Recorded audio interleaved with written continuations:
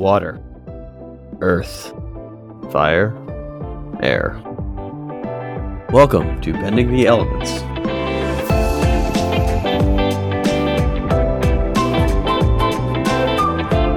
A production by the Novice Latest Podcast.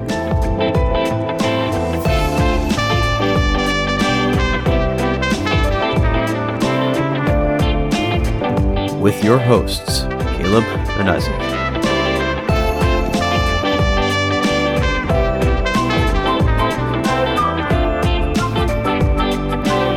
The podcast about all things Avatar.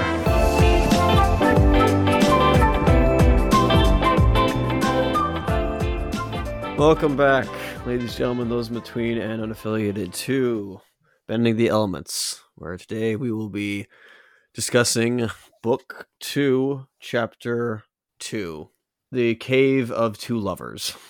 The Cave of Two Lovers, yep. And this one's written by Joshua Hamilton. I feel like we've seen him before. Oh, we've seen him before, and we'll see him again. Yeah, and the famous Lauren McMullen has returned once again to helm this episode direction-wise. So, yeah, and I'm going to try to read this summary here. Do you have any opening thoughts you want to say before I get into the summary? Get ready for 90s cheese. Interesting. Maybe not. No, I'm probably not. I think there's later episodes that are a lot more 90s cheese, if you know what I mean. I'm talking like Saved by the Bell levels of Velveeta here. Oh boy, I don't remember that. Oh dear. But the summary.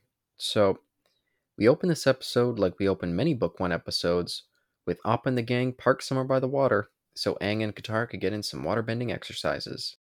And much to the delight of your two hosts, Aang has finally taken his waterbending lessons seriously and shows some modest improvement.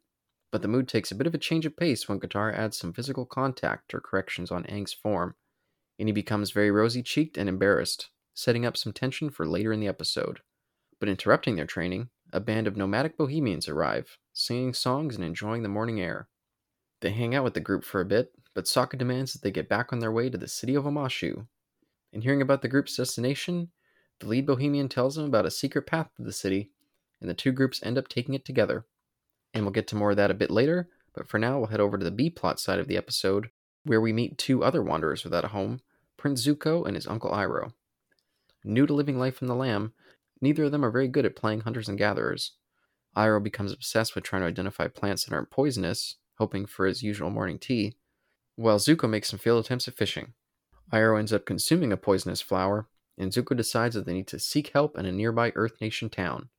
But back with Team A and the Nomads, they decide to enter the secret path, which ends up being a scary tunnel riddled with ancient statues and moving walls. But with puffy-faced Iroh, while getting treated for his poison, they befriend a woman named Song, who invites them over for dinner. Over at the dinner, Song reveals that her father was kidnapped by the Fire Nation, and Zuko and Song grow a light bond together. Showing some more solidarity with Zuko, in a private interaction, she exposes that she too shares scars from the Fire Nation's violence. Back in the spooky tunnel, the group are assailed by violent wolf bats, falling rocks, and failing hope. And just when things couldn't get worse, Aang and Katara are separated from the group. They discover the purpose of this cursed cave was the final resting place of two lovers from opposing villages. These two were the first earthbenders, and the moving walls were built as a way for them to meet in secret, where no one else could follow. But back with Zuko and Iroh, they depart the house after the dinner, with Zuko in a much more sour state than when they arrived. And noticing that they have an ostrich horse tied up by the house, Zuko decides to rob them on his way out. And begrudgingly, Iroh follows suit, and that's the last we see of them for this episode. But back with Aang and Katara, we discover that the story of the two lovers was tied to the creation of the city of Omashu. And ruminating on the final resting place of these two lovers, Katara wonders if the solution to finding an escape is for Aang and her to share a symbol of love, a kiss. After a brief back and forth, they do, and this opens up a crystal-lit lover's path that leads them out of the tunnel. And for the other side of the group, a gang of badger moles arrive in the tunnel and start an attack. But Sokka discovers that they can be tamed by the lovely sound of music. They use the tame moles to escape the tunnel and meet up with Aang and Katara on the other side. They say goodbye to their friends the Nomads, and the group head off to the city of Omashu. But when they arrive, they discover that the city's already been visited by some Imperial firebenders. And we'll discuss more of that when we get into the Cave of the Two Lovers. Would have been funny if you had started off, or you had done it in a simile or an ode. since this is a story about love. Oh, I was even gonna say it's too bad I've got my little cold going on, or else I would have broke up my guitar for some new songs with our little buddy here. Oh, you know what? That's totally true. We could have done that. If only they come back for later in the series, that'd be great. Oh, but I guess we should jump into who we're talking about there by getting to timestamp 0. Watch it on Paramount Plus if you want, on Netflix if it's still on there, on your DVDs or Blu-rays, or illegally. Oh. Who knows? Well, I didn't realize it was on Paramount Plus. That's interesting. I think it is. I don't know. You have Paramount Plus. I don't. Yeah, I haven't really looked through much of their catalog.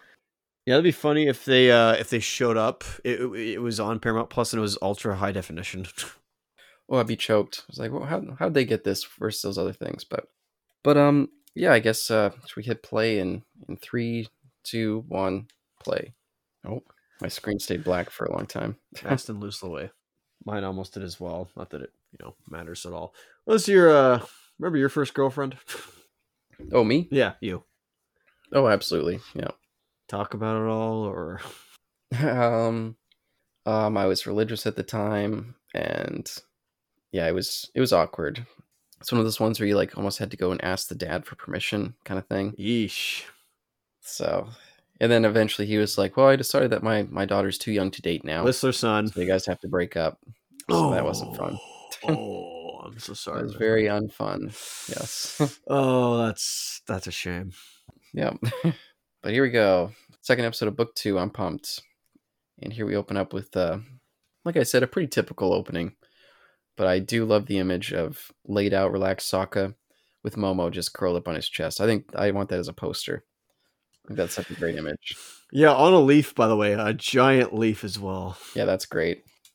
And Katara's first line, where Sokka's kind of harassing him. Oh, let's get a move on. And she's like, "What? Like you're ready to go right now, naked guy?" Something like that. I thought that was great. Partially naked, he's wearing underwear. Just her delivery, I thought she handled that one really well. Yeah, sarcasm, of course. It's her way of handling her brother. Yeah, and it's nice to see Aang putting a little bit more effort into his water bending, and I think there's some fun stuff here as she's training him. Yeah, I can't. I like the octopus form. I like her shooting many different. Well, not many different, but many ice spikes at him at Aang, and I think that's it was a good little not fight scene, but a little like sparring session, I guess, or training sequence. I did think those looked particularly sharp, those spike shoots. I was like, maybe you should just have like rocks, maybe, or not rocks, but like solid round pieces that would just bounce off him, not pierce his skin. But I think I don't know. I feel like no, you're probably right on that, but I feel like she knew that he was able to. He was already good enough with the octopus form, so I feel like she had confidence with him, not to get sliced or get stuck with the spikes. But that's just me. Or he could have made just a wall of water and stopped them all. But whatever. yeah, that's fair. That's fair. And I do like when she's like, "Oh, you've got to go with that octopus form."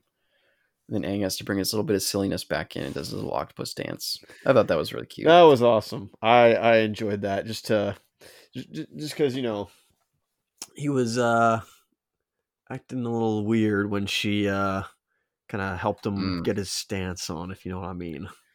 Yeah, I looked a little a little embarrassed and a little pleased to be getting some touch by her and a little bit more close contact. Just have his form be looked at. Oh, okay, so her neck's not naked; it's completely covered, but once again by obviously, of course, by her mother's betrothed necklace or her grandmother's betrothed necklace, excuse me, but not by his betrothed necklace.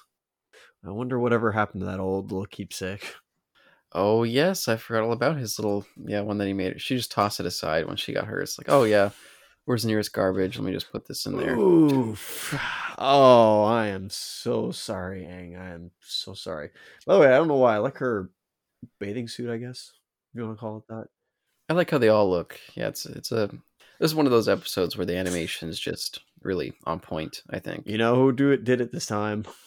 Oh, is it? I couldn't imagine who. I mean, it's interesting. Exactly. There's only two of them, so I don't know. I like the white on her. It works with her. I guess it just contrasts her. Whereas Aang's is just his pants.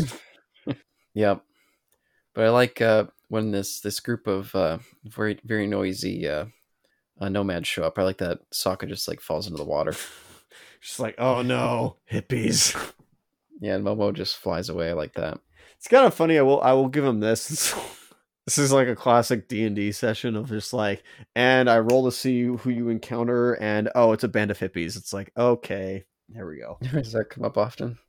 I don't know. It's just, I think many a player would tell you as such. Like, you know, the random encounter just shows up, and you're always gonna run into a band of hippies.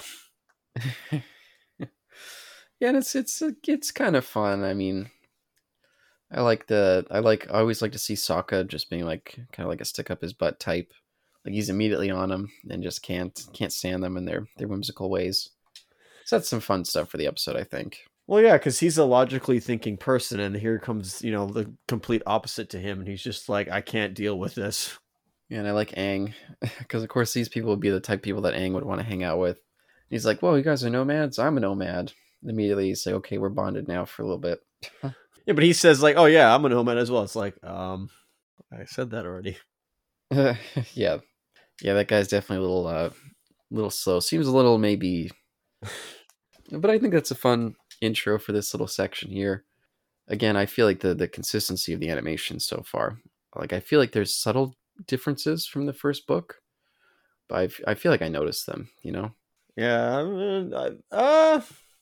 no, yeah, I think it's cleaned up. I think they changed the setting as well, which kind of helped. Now it's a little more into spring potentially, Hmm. and yeah, maybe the animators just have a better grasp of, like, you know, the characters they're doing. So drawing, excuse me. So they're a lot better. They know what they look like anatomically, so they just like it's refined to a point where, you know, they got these characters down, which is nice.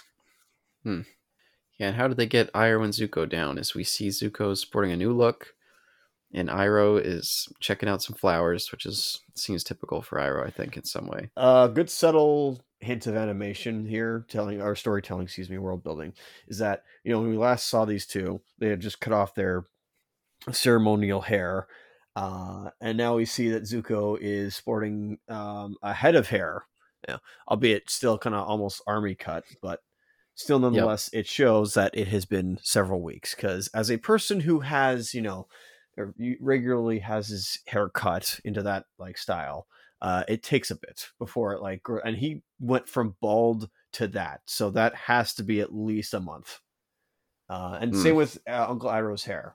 Again, maybe I'm like wrong on that, but your hair does not grow as long as or as fast as people think. I mean, it can grow as fast as people think, but you grow your nails out longer than your or faster than your hair. But that's just me. Yeah, I'm currently trying to grow out my hair, and it's taken forever. And my hair is in like that awkward state where it's not where I want it to be, and it's like I just want to cut it all off. But I'm trying to grow it out, so you just have to stick it through. So, but it's nice to see a change in Zuko hair wise. But what's caught Uncle Iroh's eye? Oops, I meant Iroh.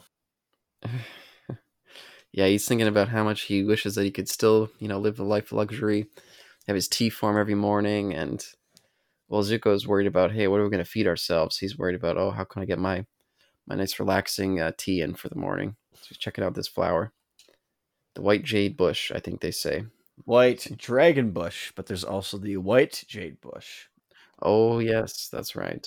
Yes, or it's a white jade bush. Mm. One is either poisonous, the white jade bush, or the other is, you know, tea. Which is it? Delectable tea or deadly poison? During the time when Iroh was emoting there, and he was, you know, pontificating over whether or not he should turn this flower into tea or not. Zuko, there was just standing there with at his uncle, staring blankly at him, not even blinking. Yeah, I saw that too. But yeah, moving away from them for now, we cut back to Appa and his lovely. I guess the Bohemian nomads have decided that he needs a little bit of a hair change. So I think that's kind of a cute little shot to include in there. Yeah, no, I don't disagree. What do you think of the fact that what was the leader of this group's name? I forget. I didn't write it down. I don't think I caught it. That's fine. But he has some weird interests in like boys' underwears. That's all I'm gonna say. Oh, does he start talking about it during this scene? I don't remember.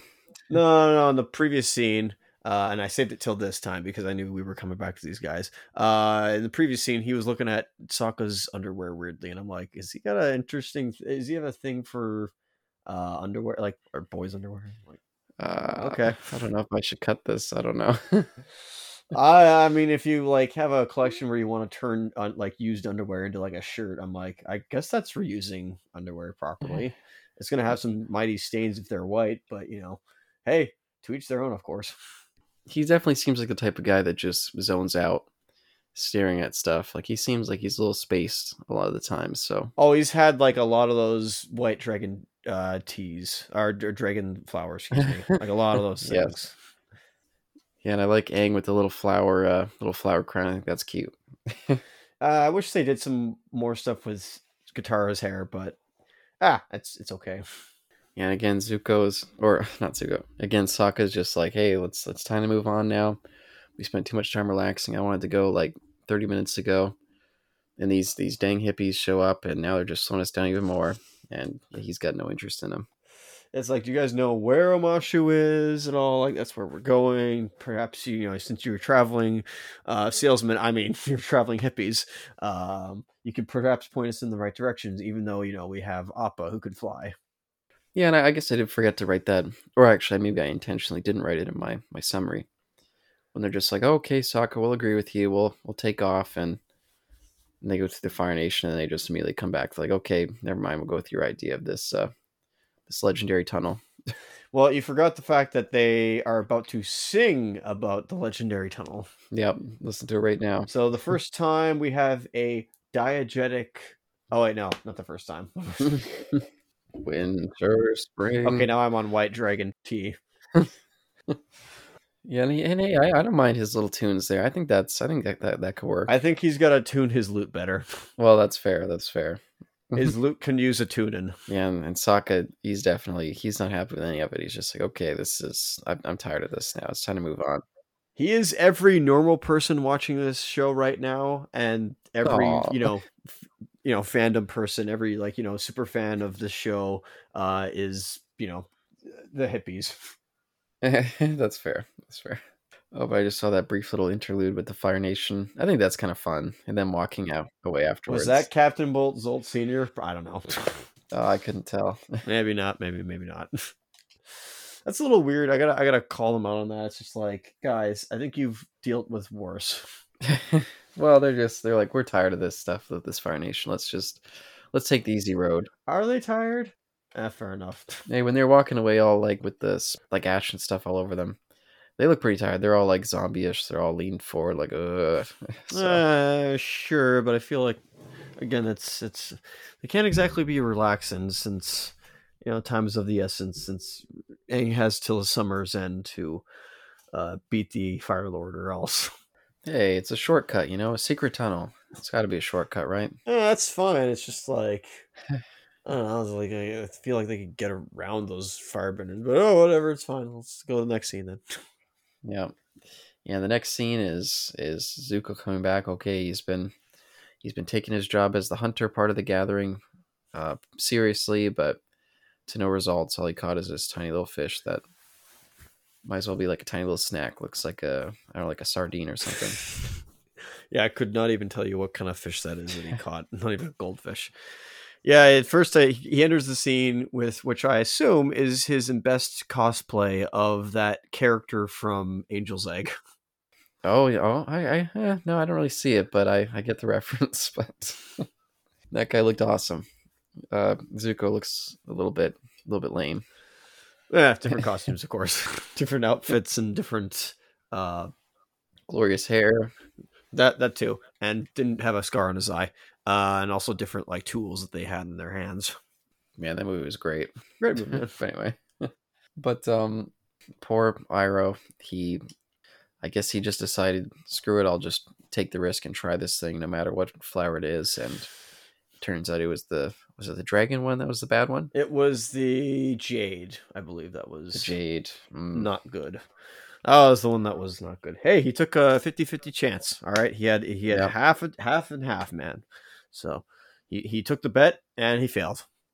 yeah, and he's got his little berries there that he's trying to have, but can't tell if the cure or necessarily something that's going to be much worse and cause blindness. White But I guess not much worse. jade plant, which can cure the white jade fruit or white jade flower of its effects, or the macaola berries that cause blindness. Yeah, Actually, I think it was the Macori plant. I don't remember now. Berries. Pakore, yeah, something like that. Pacori plant. That's what it is. Sorry. Pakore, I think that's right. Sorry, I got that wrong. Anyway, Zuko's like, this is ridiculous. We're not going to keep just flipping coins here with our lives. It's time to go to talk to someone who might know what to do. So, Yes, most likely. Most definitely. Man, he is itchier than I am at a mosquito-filled lake. yep. Yeah, thankfully they don't seem to like me very much. They don't tend to bite on me very Oh, often. you lucky son of a gun. You absolute lucky slob, you. Yeah, I always wonder why they don't seem to. I meant snob. I mean, I don't know. There you go. Maybe that's why. Maybe I don't shower enough, and they're like, that guy stinks. Let's go to the next person. In between, Snoob. There we go, Snoob. Oh, but cutting back to the other part of the story, the secret lovers tunnel side, the cave of the two lovers. Our group is entering this ominous looking place, and I think they wait until now to reveal that it's supposedly cursed. So probably not the best time to drop that on them, but what can you do? Well, I mean, like the hippie bud said there, he's like, there's a few more lines and verses in there, and I forgot them all. So they probably were in there or not. Yeah, and it's interesting. I like the kind of ancient ruins. They look kind of cool. They almost look like maybe like spirit soldiers or something, spirit samurais or something. I see. Like this is an entrance to the spirit world potentially. Oh well, No, we'll see what lies ahead if they go inside the cave or not. But there still is some questions of whether or not they should or should not go in there. And Yeah. they decide to proceed as soon as they see some smoke coming from in behind. That's no smoke, or at least, sorry, that is smoke. That's no campfire though. Yeah, and we get a little guest appearance from our buddies from the finale. The little whatever these tank things are called. Oh well, just the tanks. Yeah. Just nice to see them again. I think they look cool. They were in the Northern Air Temple. That's not the finale. Oh, didn't they show up during the Siege of the North? They were in there, but I just also like they started off in Northern Air Temple. Oh yeah, I just mean some last because I don't think we saw him in the previous episode of this season, but Yeah, I guess so. Anyway, but as you know, there were the only two people who were voting against going inside the cave were, of course, Sokka because he didn't believe it, and then Appa because he doesn't like caves, which kind of makes sense. Maybe he doesn't hate caves, just like he doesn't like long and stretching caves. Yeah, poor Appa. Yeah, he's definitely having a tough time in there. Guess he's got claustrophobia.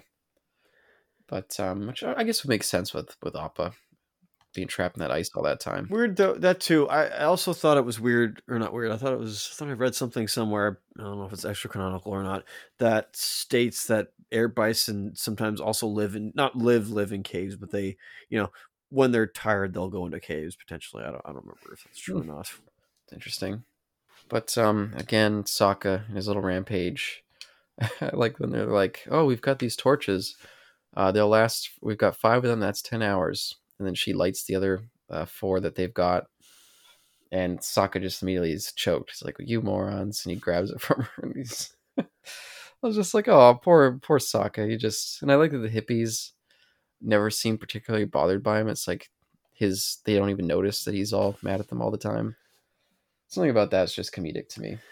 That's exactly how you play comedy. You put two extremes together, and then you see what the scenarios can come out of it. That's comedy for everybody. Yeah, and Sokka's always a good kind of persnickety presence without being stepping over the line to being like too much, too overbearing. But good use of that word there, compatriot. Persnickety, I mean. Oh, okay. I thought maybe I missed the line. No. I don't know. I just, other than like the buds in the tanks, drop the sealing onto them or in the mouth of the cave. So they're kind of trapped, as you stated, and they begin with Sokka after putting out the other four torches. He begins drawing a map, basically, to try and make sense of it all, because that's what he would do. And we cut away. Yep, we cut. When we went to this place, I was like, "Hey, this kind of looks like the place in the Fortune Teller a little bit from the exterior, just a smidge." But yeah, then poor Iroh's getting treated for the many splotchy kind of marks, and he's all puffed up. I was like, "Ooh, I've been there with allergies before." Yeah, I guess you could say that. He's certainly not looking like Zuko's face right now. Yeah. By the way, do you have any allergies? Have you ever had that kind of reaction where you're like, I mean, one time I woke up in the middle of the night, and I guess I'd eaten something, and my lips had swollen up so much that they were like pressed up against into my nose, and they looked just horrible. It was the nastiest thing.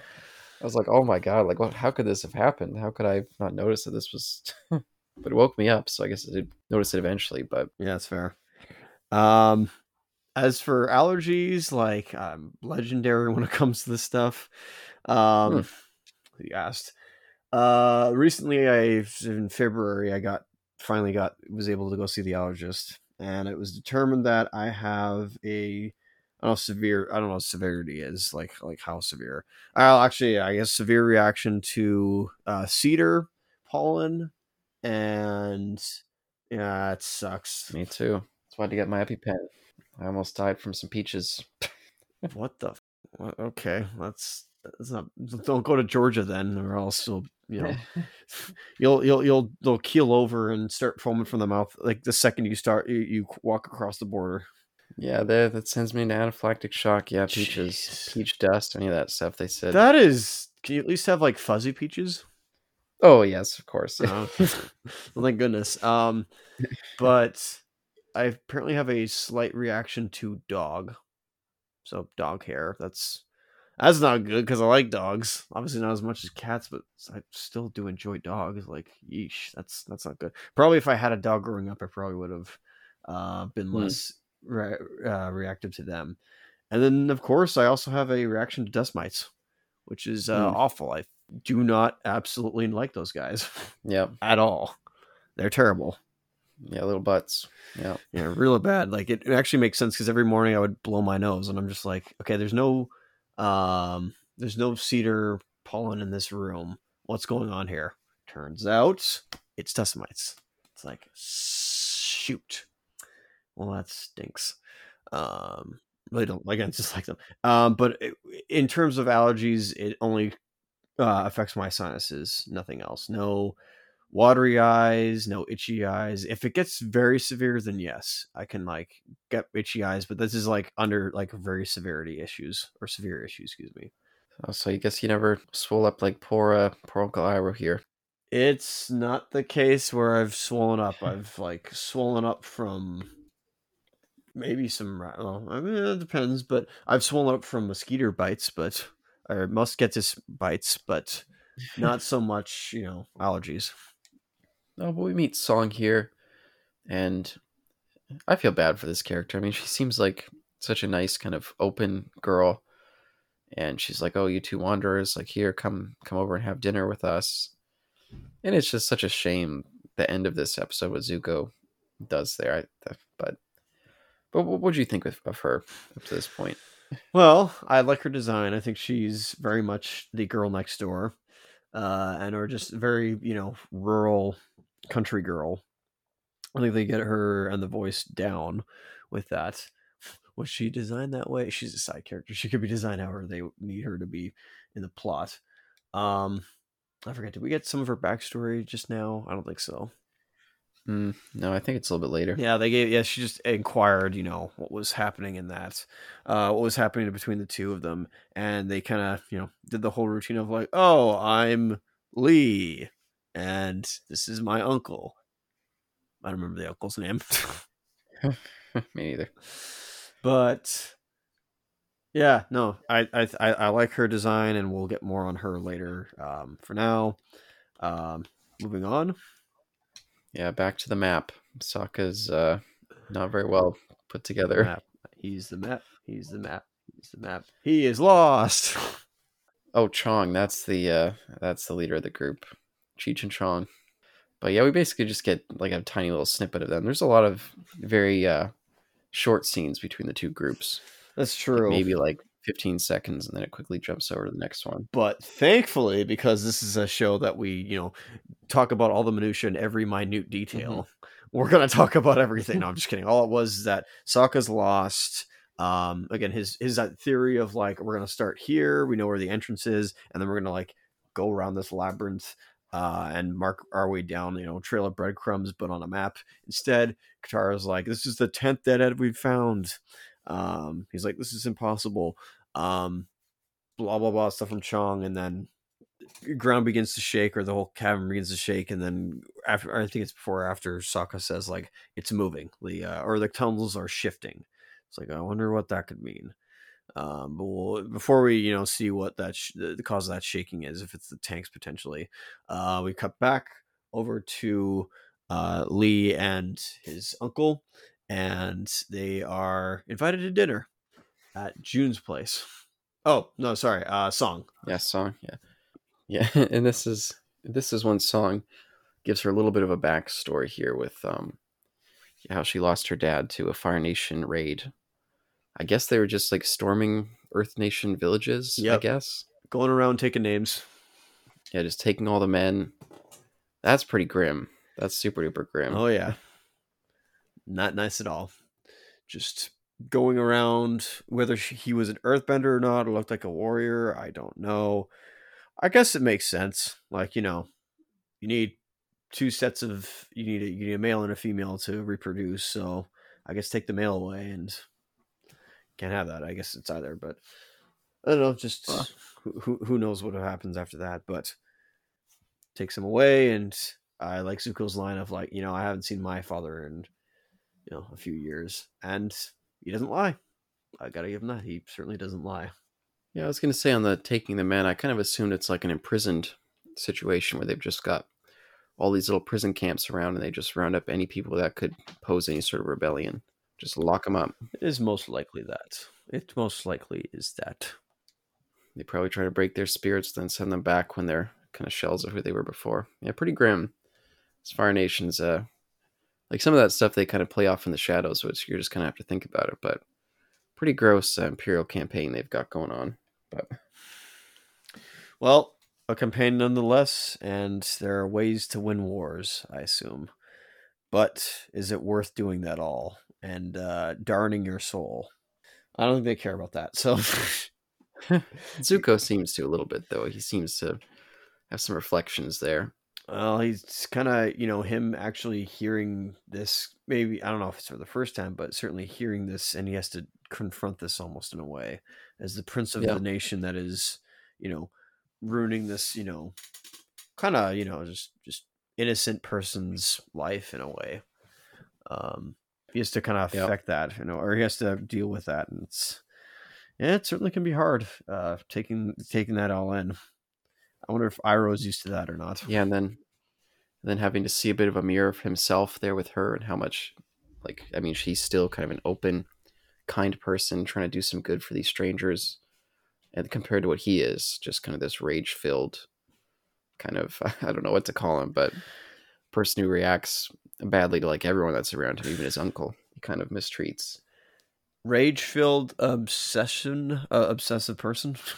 Yeah, but maybe the obsession's dropped. I mean, he certainly doesn't seem as keen to chase the Avatar at this point, or... Oh, it's not the Avatar. It's to see his father, I mean. That's fair. That's fair. Which you have to do he has to grab the Avatar, I mean, but still. The obsession, Yeah. you're right, has been kind of neutered for now, or at least put in the background. Yeah, at least for this episode. But continuing on, we cut back to our other group for a little bit, and they're still just kind of wandering around like, oh no, like, where are we going to go? We see like a little bit of a remnants of the, I guess, I was going to say ruin, but I guess it's maybe that's the chamber that the bodies were kept in? Not yet. No, they're in there. It's a little ways away. Yeah, I mean, maybe behind these walls, because doesn't it break down pretty quick here? Well, I guess let's see. Maybe I'm jumping ahead a little too quick. You have to, yeah, no, just be just be patient, my friend. Um, I will say that we get a really good shot. I must say, we hear this, we hear this wailing. We don't go back to the rumbling just yet, but we go back to we heard this like wail, this howling sound. It's like, what is that? We get introduced to a new animal, my friends, and it's done Mm. very greatly. I'd say. I think a few kids may have gotten shocked by it. I think anybody really gotten spooked by this. I think it's it doesn't matter what age you are. It just depends on like how well you can handle stress, maybe not stress, but how well you can handle a scare, a spook, how well your nervous system is. And so the wolf bat spooking, like coming out and spooking in universe the gang and the hippies probably could have got some people. I'll admit. Even while I didn't get spooked by it, I certainly saw the appreciation of the spook. I'm like, okay, that was actually a good spook, because both the audience and the characters in universe were getting spooked by said wolf bat, and I love the design of said wolf bat. It's two mammals together, which is nice again. Yeah, it's cool when it storms around the room and then it lands on the ground. I thought that was it almost looked like a transformer in some ways. Which is like, oh, I didn't realize it could do that too. Oh, so yeah, it's cool. Cool little villain. Well, it's got it acts like almost a wyvern in a way, like a small dragon, where the wings are, or like a pterodactyl almost in a way, where they have their wings, and then they have their little claws on their on the wings there, so like they can use it as climbing, or as like front legs, something like that. That's kind of how it works, I believe. Yeah, and it certainly spooks Appa, and he kind of goes into a little bit of I guess just a little bit of a panicked. What spooks Appa is not the wolf bat. It's the fact that Sokka was flailing around one of their torches. Oh, the fire. The wolf bat Yeah. knocks it out of Sokka's hands, and then it proceeds to go right to Appa's leg, and then fire bad, and he panics, like charges away into like the side of one of the walls there, and causes a cave in basically. Right before a bunch of rocks fall on any of the nomads in Sokka and Momo, or not Momo, does Aang realize, well, crap, I can't enter the Avatar state because I'm still shocked after what happened, all those weeks ago, and I also can't Earthbend yet, so I'm just going to use air, and he uses air to push them all away. Yep. So that was a cool scene for Aang. Yep, and then after that, he then turns around and is like, "Uh-oh, my other friend, Katara, she's also going to get buried alive, and she doesn't have much water with her other than like what's in her water skin there, and so she's going to need my assistance." So he blitzkriegs over and grabs her and gets her out of the way before all the debris falls on them, and they make it with Appa. It was okay. It was with Appa. I thought Momo was with them. And they're stuck on the other side. Both groups have been separated from each other. Yeah, and Sokka tries to kind of pull the rocks away, and we get a little "it's no use" line. I wondered if you appreciated that, but I guess that's fair. Where the Chong was just like, "We've been separated, but at least you have us." No, why? yeah. Sokka, don't worry. I don't think it's no use. Now you need to be of use. Use that noodle of yours. Yeah, and this is when we cut back over to Zuko and we get that scene that I mentioned in the summary, where she kind of just tries to kind of bond with him a little bit more on a personal level, because she could see that he's a really troubled person. He's kind of holding everything in, and so she was like, "Oh," or I guess, did you have much to say about this scene, the scar reveal? We're comparing scars now. It all of a sudden reminds me of that scene back in good old Swamp Thing, Return to Swamp Thing, where Steve henchmen are comparing scars. That is not where I thought you were going. I thought you were going for Jaws. I guess there's that too. I guess that good old scene in Jaws where Quinn and not Beck, what's his name? Quinn and the other guy. Oh, Quint and oh yeah, what is his name? Oh man. Shoot. Richard, no, not Richard Dreyfuss. No, yeah, Richard Dreyfuss's character. Yeah, I can't remember. Oh, but anyway, yeah, I think this scene was handled pretty well. I appreciate Zuko's kind of. He's hard to track in this episode because he does seem like shocked by, again, like, I've kind of heard of this they took this element from you. Now I've seen it. They've scarred you like they've scarred me. And he looks at her with more of a like a shock of kind of this person's kind of experienced a lot of the same things that I have. But they cut away so quickly. They don't really give us enough time to kind of linger with him. So yeah, I guess either the audience has to fill in the blanks themselves, Mad Lib style, or they just take objectively what the scene was about. I read it as Zuko's outside in the on the patio there or the porch, and he's just alone by himself. But I don't think he's like sulking in his angst. I think he's thinking to himself about. I mean, that could be just sulking in his angst, but he's thinking about what has happened basically, and the revelation that he's kind of been given, where he's getting a firsthand experience of what, as I said before, or what we've said before, his nation is doing to all the other townsfolk. Because before he's probably been going through taking names, of course, just trying to look for the avatar. And this time, it's on the back burner right now, and he's actually confronting a person, and this person happens to also have a scar. Maybe not visible, yes, but not as visible as his is. And I do like the fact that when he does grab her from preventing her from touching his scar, I do at least appreciate the fact that he doesn't get like angry at her, but he himself certainly has limits, and I respect that. I think anybody would like. They'll be open, but they still have their own limits. And is Song crossing a line of inappropriately touching Zuko at the wrong time? Potentially. Yeah, I thought that was a little bit of a step too far. They're not quite at that point in their their relationship yet. I agree. Yeah, if that could have happened if this was potentially this went a little further than just friendship, or it was built on friendship first and then went a little further. But yeah, for now it's like I understand what she's trying to do. She's very curious as to feel what the scar is, and if she can still feel like the heat from the day he was burnt, or just feel his raw emotions in there. But again, he denies her, but again doesn't rebuke her or anything after the fact.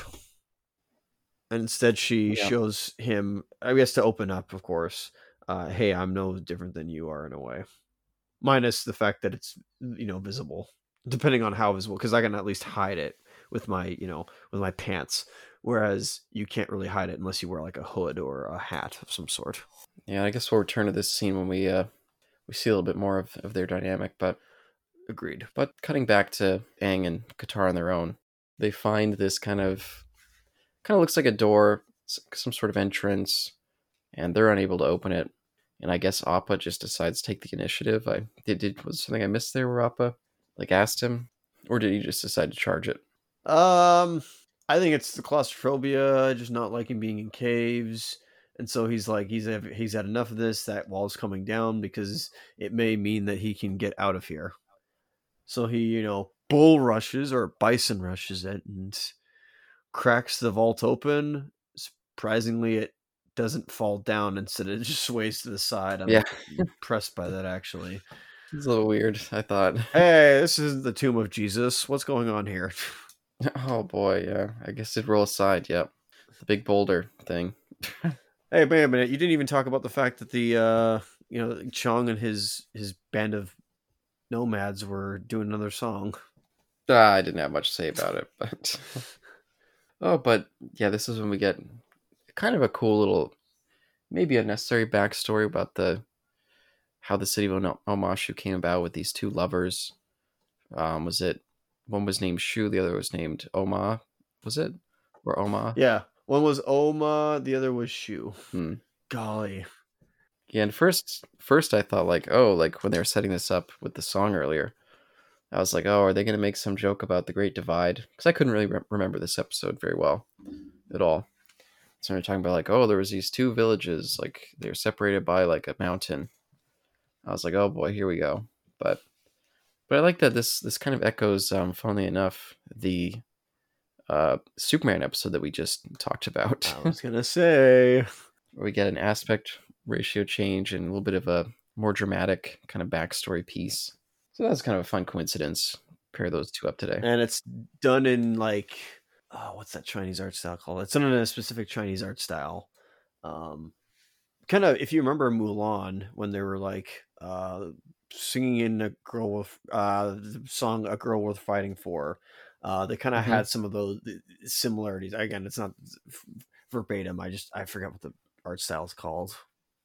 Yep. But they do such a beautiful like rendition of it. It's so beautiful. They then it's also kind of sad. It's like the better version of the Great Divide. I think we'll get to that though. I think I'll Sure. save that for later. Yeah, and Jeez. I think one of the cool things they do with this little montage thing is they've got sort of an overlay over it all, which looks kind of like unfolded paper. Like it's like Yes. this old story it passed down. I thought that was just a cool little subtle touch to add over that little filter. But very beautifully realized little backstory scene about, yeah. I guess did you say you wanted to save the story for a little bit, or? Oh no, I meant about like the comparison to the Great Divide. I have no Oh, problem with okay. talking about the city of just that there were two lovers. One lived Hmm. on each lived on the other side of a mountain, a great big mountain top. They wished to see each other one day, but they could not because it was forbidden by their own village. And so they went to the Badger Moles, who were the first Earthbenders. Great introduction to that, by the way. The first Earthbenders, and they taught them how to earthbend. And from there, they created tunnels and alongside the Badger Moles to meet in secret. Then one day, Shu died, and for that, she got enraged, and with that, she used her earthbending. Everybody else did not have earthbending by that point, and from there, she made sure that both sides realized a Romeo and Juliet story that ended with her not dying and making everybody realize, hey, let's make a city, let's bring each other together, and not let this ever happen again. And thus, Hmm. a a massive city was erected from the earth itself uh, to house both peoples together and dedicated to both of the lovers themselves. It was a combination, portmanteau, I believe it's called, between both their names, her name being Oma and his name being Shu. And thus we have the city of Amashu. Yeah, that's a very pretty little story.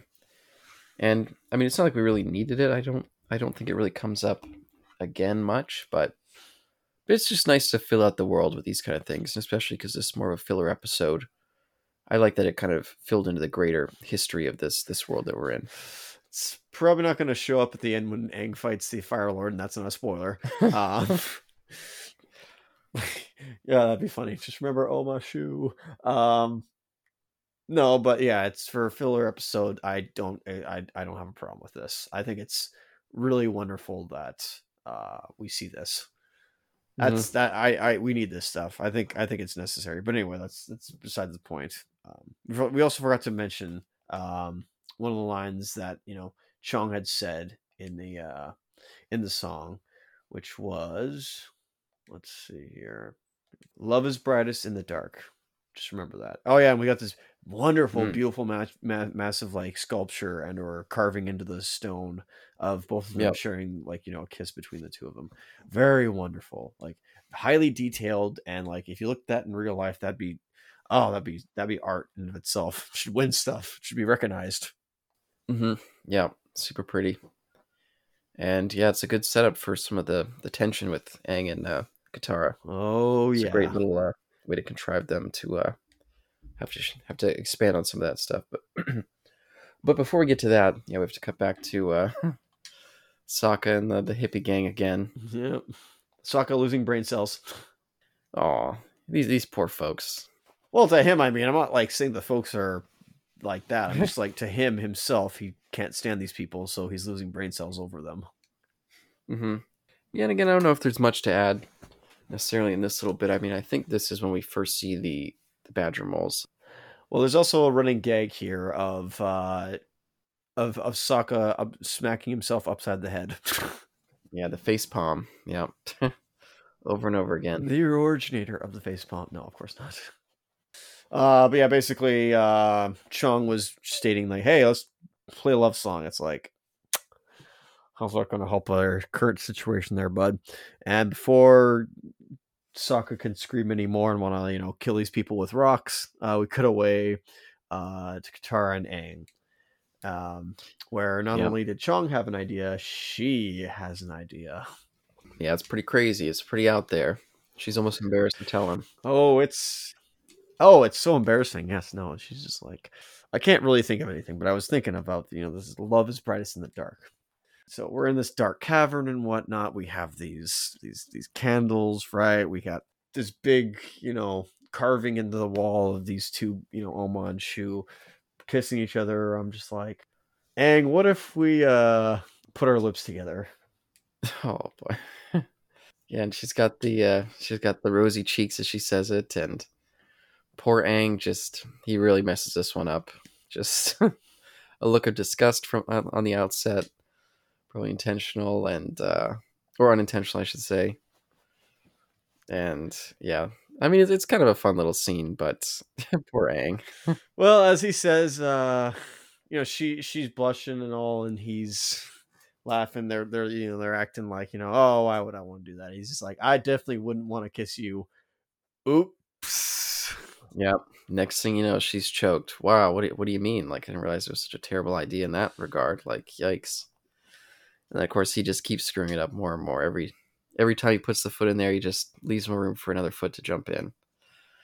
It's like, oh, it was a choice between kissing you and dying. Well, and she doesn't even want to let him finish. That's enough for her.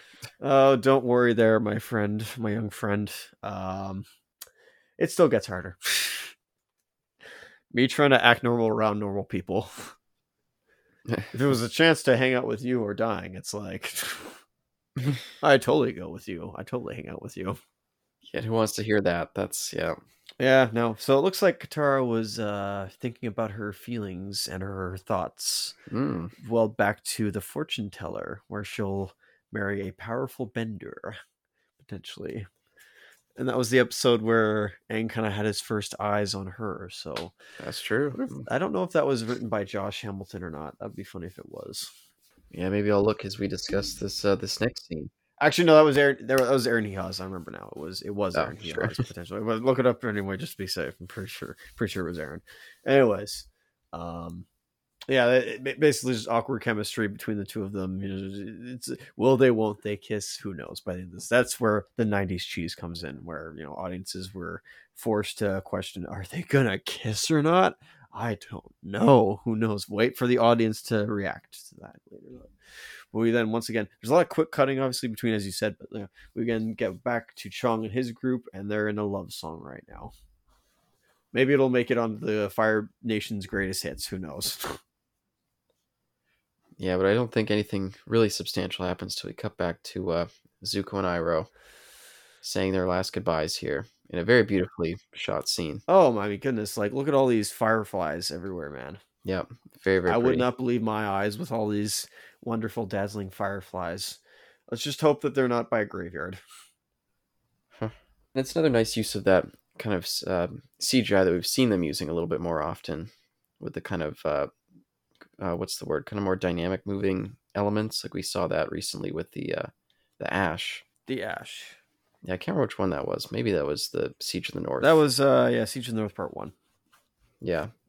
So yeah, that definitely works here, and they kind of, at least Iroh gives kind of a polite goodbye. Thank you very much for hosting us here and your lovely food.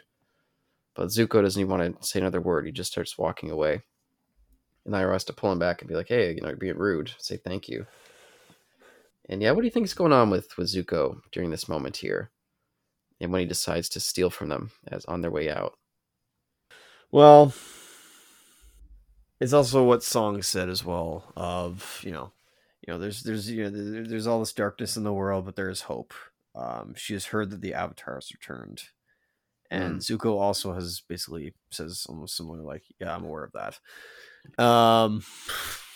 That's not what he said, but yeah, this is a good question of like, What is he gonna do with this ostrich horse exactly? Well, we know what he's gonna do. Also, they reminded me of the chocobos almost from Nausicaa and or Final Fantasy, Yeah, I can see and that. I guess the Tauntauns as well. But regardless of that, um, what is he? What is he thinking in that little noggin of his? Yeah, I got the sense with the kind of the scenes with him and Song are almost like him confronting himself in some way, and like maybe a different version of what he could be and what his experiences, could have led him to be rather than what he is. Where he views himself as kind of like he's been this tool and this monster, I think. And I guess in the end here, he's almost her kindness towards him spurs him on to be like, if this is the villain that I am, then I guess that's what I am. That's kind of what I was getting from it. Okay, that's fair. Like he almost having to face that made him realize that he needs to get back to the track of being that kind of monster that he's become. Cool. Interesting. Where's his morality on his sleeves in a way of like he's not proud of it per se, but he's certainly like accepting who he is.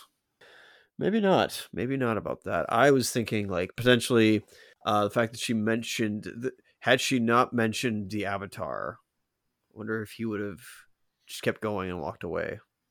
But Mm. because she mentioned the avatar, it reignited the fire in his soul for a split second, and he's like, "I must get back on track. If I do, what is it called? If I get my chance, if I can wait it out, get delayed gratification, and do these. Well, I don't know, do good acts, but I will do all this just to get my prize, basically." I don't know if it's that personally. I'm just throwing that out there that he was using this as a way to means to get away or to get to the avatar in the long run. I mean, but potentially Zuko is unprepared, as we've seen. He can't survive on his own. He's lived this life of luxury, his whole life until the incident with the Agni Kai duel, and he is now all like has nothing other than his uncle basically. And again, he's also still saddened that his father really doesn't want to see him anymore, just because he thinks of him as a failure after what happened at the North Pole. And so he, after what Azula's probably still in his head. So potentially, he pulls, what some people do when they see when a street person potentially sees a bike, either unchained or they see it chained and they find a way to unchain it. Basically, I don't think out of maliciousness, but it's certainly out of survival potentially. No, I got the sense there was more to it, malicious wise. Interesting. Like because Iroh's like, "What are you doing? Like these people, they just showed you great kindness. How can you do this?" He's like, "Well, they're going to show us a little more kindness," and just the way he says it, it's got that bite of like he almost wanted to spite them for something. That's fair. Like she, basically for her almost touching his scar, or he's running. Was Zuko doing his running from the fact that he could have this life and he chooses not to, and instead chooses to be in this position? I almost wondered if there was a touch of he felt like he got too close to almost siding with the enemy and betraying himself and his father more. Like he was almost like, yeah, he was starting to really relate with her and kind of see things from the point of view that's not from the Fire Nation perspective. And then it was almost like he had to remind himself, like, no, this is who I am. I'm Prince Zuko, like a fire prince. And I don't know, again, they leave it so open. You never really get into his head in this episode, but so it's hard to really have a fully defined reading of maybe what he was thinking here. But I don't know, lots of different things could be going on there. Yeah, several interpretations that we have potentially. I like the idea that he is running. He is running away from this because he likes it. He actually does like this. For a split second, he thought initially that he could have this. And then he goes back to his, despicable self and says that they showed kindness, therefore I will take that kindness. Maybe not repay it, but take it with maybe I'll repay them one day somehow, but not in this case. And then Uncle Iroh, furious at this in a way. Zuko. We don't know whether Zuko would have left him or not, but he does unfortunately hanging his head low, probably not happy doing it. He does leave and go on the Beast of Burden. Yeah, I like that Iroh. He's always playing the mentor role, but a passive mentor. He still allows Zuko to always make his own decisions. That is the biggest thing. You're absolutely correct. Yeah, I always think that's cool. And yeah, they wander off somberly, and then we see Song. She caught it, watched the whole thing. I think that was another really good touch. That she also didn't try to step out and stop him either. Just kind of allowed it to happen. Oh yeah, this is some good drama, my friend. This is some good storytelling and good animation as well, I must say. Just because only bits of voices used. The rest all animation and or characters doing it all the acting themselves. Very good stuff. I always like that when it's mostly just the character acting, which not many people think of when animation sometimes. Yep, that's true. But we're gonna run out of light, aren't we? Yeah, so I guess they decided okay, well, clearly we're not going to find our way out of here. What do we got to do? Aang and Katara. Yes, they decided okay, well, looks like the only solution is we're going to have to try Katara's theory earlier. Let's try the kiss out. And I don't know about this scene with the light slowly fading as they slowly move towards each other. Maybe it was the best way they could handle it, but I don't know. I thought it was maybe anticlimactic, maybe in some way. Ooh, interesting. Maybe played a little I don't know. They both almost looked, I don't know, somber. Maybe I wasn't sure how to read them either during that scene. Lack of emotions. We're doing this non-romantically. We're just doing this as an act, almost like how when I finished the play. On the last day I finally kissed the girl as I was supposed to in the play. And we practiced, of course. It wasn't done live. I mean, it was live, but we did it in the background because I wanted to do it finally. Because I was this is the last show. I might as well just do it and go out strong and actually do what I said or what the directions called for. And I didn't when I kissed her, I didn't have any emotion of attachment. It was just no different than a handshake to where the characters are my character loved her and so did she, but it's an act. It was fake. She has a boyfriend, I didn't, so it's I didn't have a significant other, so it wasn't I was taking advantage of this. I'm kissing. It's I think kissing is absolutely disgusting. lip to lip, sorry. Lip to lip. Cheeks, fine. Totally fine. But lips, totally disgusting. Would not recommend. I'd recommend, but for Katara and Aang, yeah, maybe it was a sense of reservedness. Maybe Aang was oh yeah, I'm kissing her, but it's not for the reason that I want.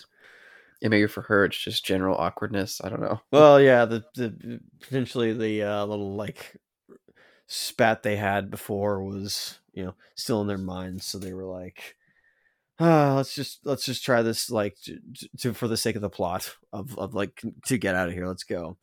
And Katara puts out the light, and light fades. Did they kiss or not? Who knows? And all of a sudden, brilliant green teal light, aquamarine light, comes in from the ceiling, and we see a reverse pathway, not of the yellow brick road, but the aquamarine crystal path in the cavern, the breadcrumb trail, the way out potentially. Yeah, I think that was another pretty image too. But then we cut over back to Sokka, and this is when those scary wolf bats really start to look a lot more menacing, as a whole army of them appears out of the darkness. Yeah, and are they the most villainous looking of the Of the beasts we've seen so far in the show, I can't think of any other ones. We're not talking Ko here, are we? I guess Ko, yeah. I was thinking more just regular beasts, not spirits, but Yeah, non-spirit animals. Heibai doesn't count because he's a spirit. Ko's like the creepiest spirit so far, and there was the baboon or curly-tailed baboon or whatever it was. In so that was a spirit, I think, or maybe it wasn't. Who knows? Who had his face taken from Ko or by Ko? Excuse me.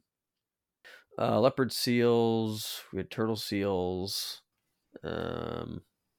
Yeah, probably the most menacing looking so far, just because I mean, doesn't people love looking at bats?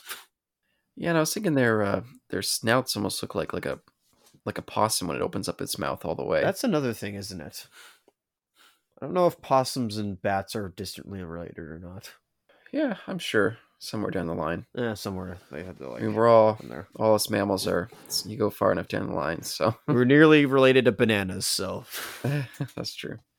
But yeah. So at first they're all like, "Holy crap! Like, where'd these guys come from? And why'd they all pass us?" And they think we're Sokka. being attacked. And then it turns out they weren't being attacked. We weren't being attacked. That's good. Wait a minute. They might have been running from something. What could they have been running from? Let's talk about it in song. All of a sudden, boom! From like out of nowhere, comes the giant rotuns. Yeah, and I love these guys. These guys are cool. Love the hands, and I love the fact they can earthbend. I think that's awesome. It's the OG Earthbenders, the rotuns. Yeah, and I was trying to look up on the Avatar wiki to try to figure out what this instrument's called, that so I could put in my summary. But I couldn't figure it out. I don't know if you know it, but I'm just assuming it's a lute. yeah, they had a whole bunch of random names, and I couldn't find that one that had 3 at the top instead of 4 for the string tuners. But anyway, either way, he picks it up because he notices that they respond positively to the sound when he accidentally bumps into it. Of melodious tunes played from instruments. Yeah, and then he sings a little, not a great song, but they seem somewhat charmed. So yeah, and he has backup, of course, from his buds there. Yes, the rotuns. They the counterparts to Appa, whereas Appa was the originator of or air bisons were the originators of air, and the earth or badger moles, excuse me, were the ones to or the yeah are the ones to earthbenders, and the ocean and moon spirits are the ones to waterbenders. So I wonder what that means for fire and who taught the firebenders the element of fire. I guess we'll have to wait till book 3. yeah, I wonder. But no, I think that's a cool furtherance of that from book 1. Also, everybody keep this point in mind of badger moles and singing. Keep that in mind for later. Yes, fair enough. Much later. But then we cut back to Aang and Katara as they're making their way through the crystal path, whatever you want to call it. And yeah, I guess they have a little bit more intimate kind of scene here.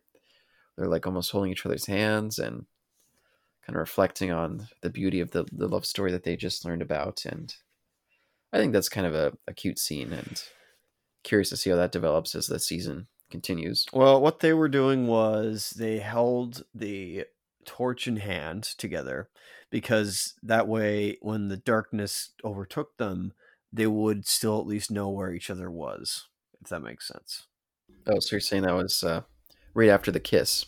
We cut back like immediately once they're done kissing in that scene. Yeah, no, nothing like they hadn't moved. It was just like cut, go to Sokka and the nomads, and then cut again after the rotuns are done, and go towards the what is it? Go to Aang and Katara, and they just realized the crystal ceiling was above them, and Aang is like, so can we? And Katara just sprints to the end, or that away, as Appa also goes in tow, but not before Aang gives a smirk of like, almost got him. Yep. Almost got him. Yeah, then almost immediately once they get out into the open, then Sokka and the badger moles pound their way through. So I thought it wrapped up a little quickly there. It's funny that they both arrived at the same time, but it works well enough. And I like the scene the giant mole dudes. That's kind of cute.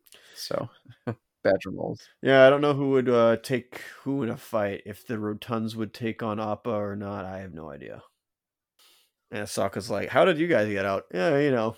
Aang's like, "Love leads the way," whatever that means. Yeah, Sokka's probably like, what? What do you mean? Yeah, I don't even know what that means. And then, you know, the Rotuns leave. They go back inside the mountain. Like, okay, let's go. And then Appa and Momo reunite, and Momo says these fascinating details and horror stories that they had to go through of the wolf bats, Sokka's singing, and the giant Rotuns. Not in that order. Oh, by the way, just focus on the badger moles one more time. They got some creepy back feet. Got some very bony, very sharp looking nails in those feet, and then they got kind of a weird tail too. I like design, but it's unusual. Well, I think it's supposed to be, you know, based off of rat tails, I think. Well, what am I saying? You know rat tails more than I do. So these are like flatworms almost. Yeah, yeah, almost like a band or something, like a rubber band. Yeah, I guess so. Yeah, but the nails make sense and the claws make sense just because, like, I'm pretty sure that's what's similar, like Yeah, moles have to actual claws. Again, it's for digging through. How do you think moles actually function? I like that we get a little brief scene with Sokka and Katara kind of being like, "Oh, like I'm so happy to see you," and she's like, "Oh, wait, why is your forehead all red?" And then, of course, Chong has to pop his head in with his constantly being behind by everything by finally recognizing that Aang's the Avatar. Yeah. It was a fun little end for them, this silly little group. Well, I mean, Have Sokka just choked with them one more time. it was true. I mean, I was wondering what Aang was thinking about, with oh no, Aang was just like, "Hey, you guys gonna come with us to Mashu?" Nope. Okay. Yeah, it's time we part ways.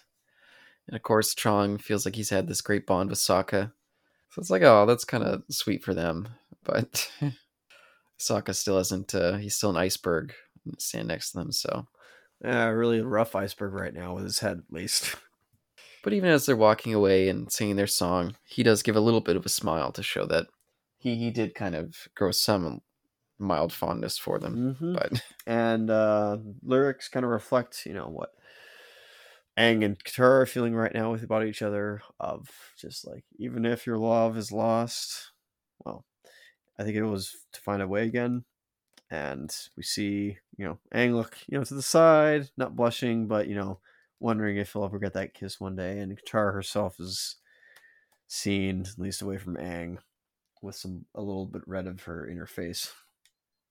yeah, and then they walk up over that mountain, and then we see that they came up pretty much right outside of the city of Omashu. They were right all along. Yeah. The nomads. It really was a shortcut. But yeah, not looking so great. All these Yeah, no, unfortunately Mashu has the same tint of red on as Katara's face, except it's this red's in the shape of a banner, and that banner happens to be proclaiming the Fire Nation. Yep, so what happened to King Boomy?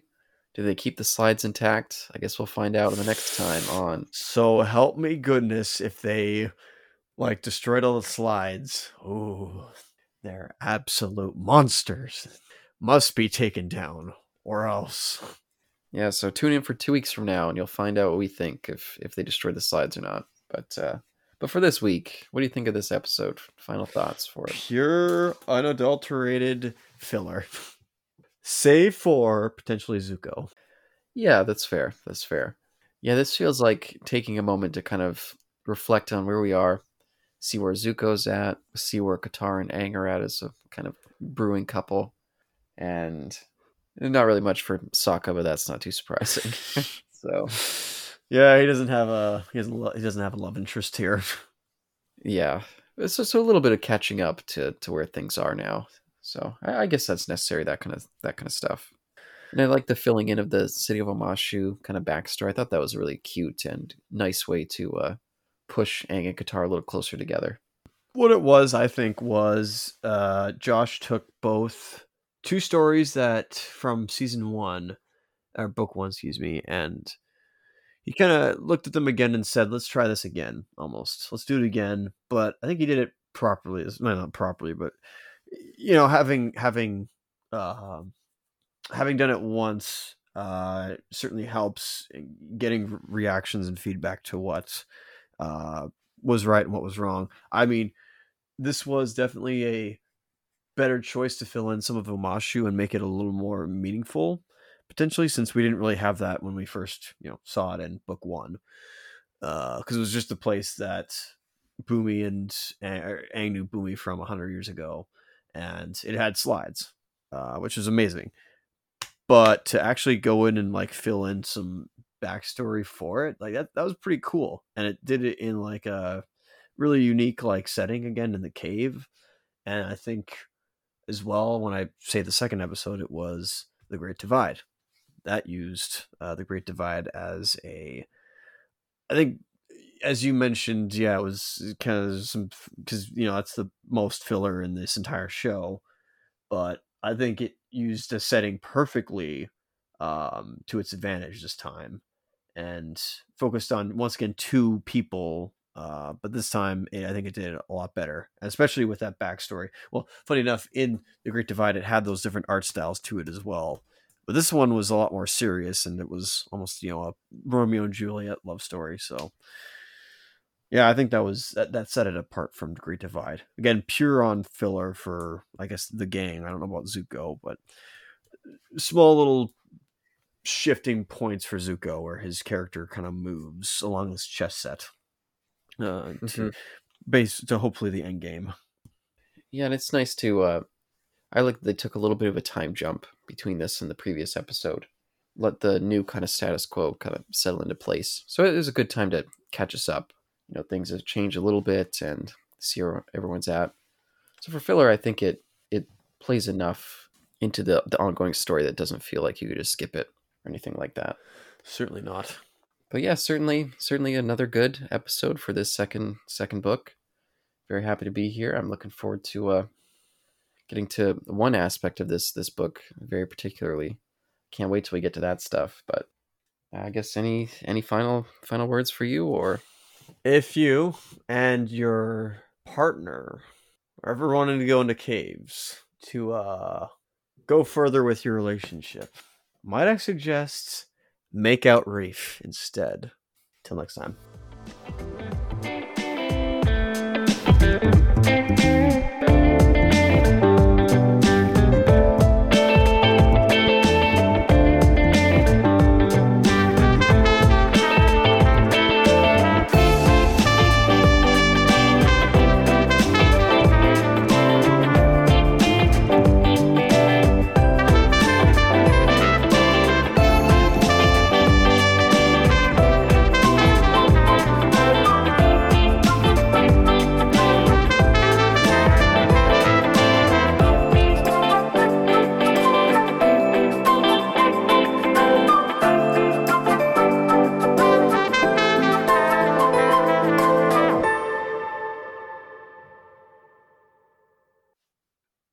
did you say Make Out Reef? What? Yeah, Make Out Reef. It's a SpongeBob reference.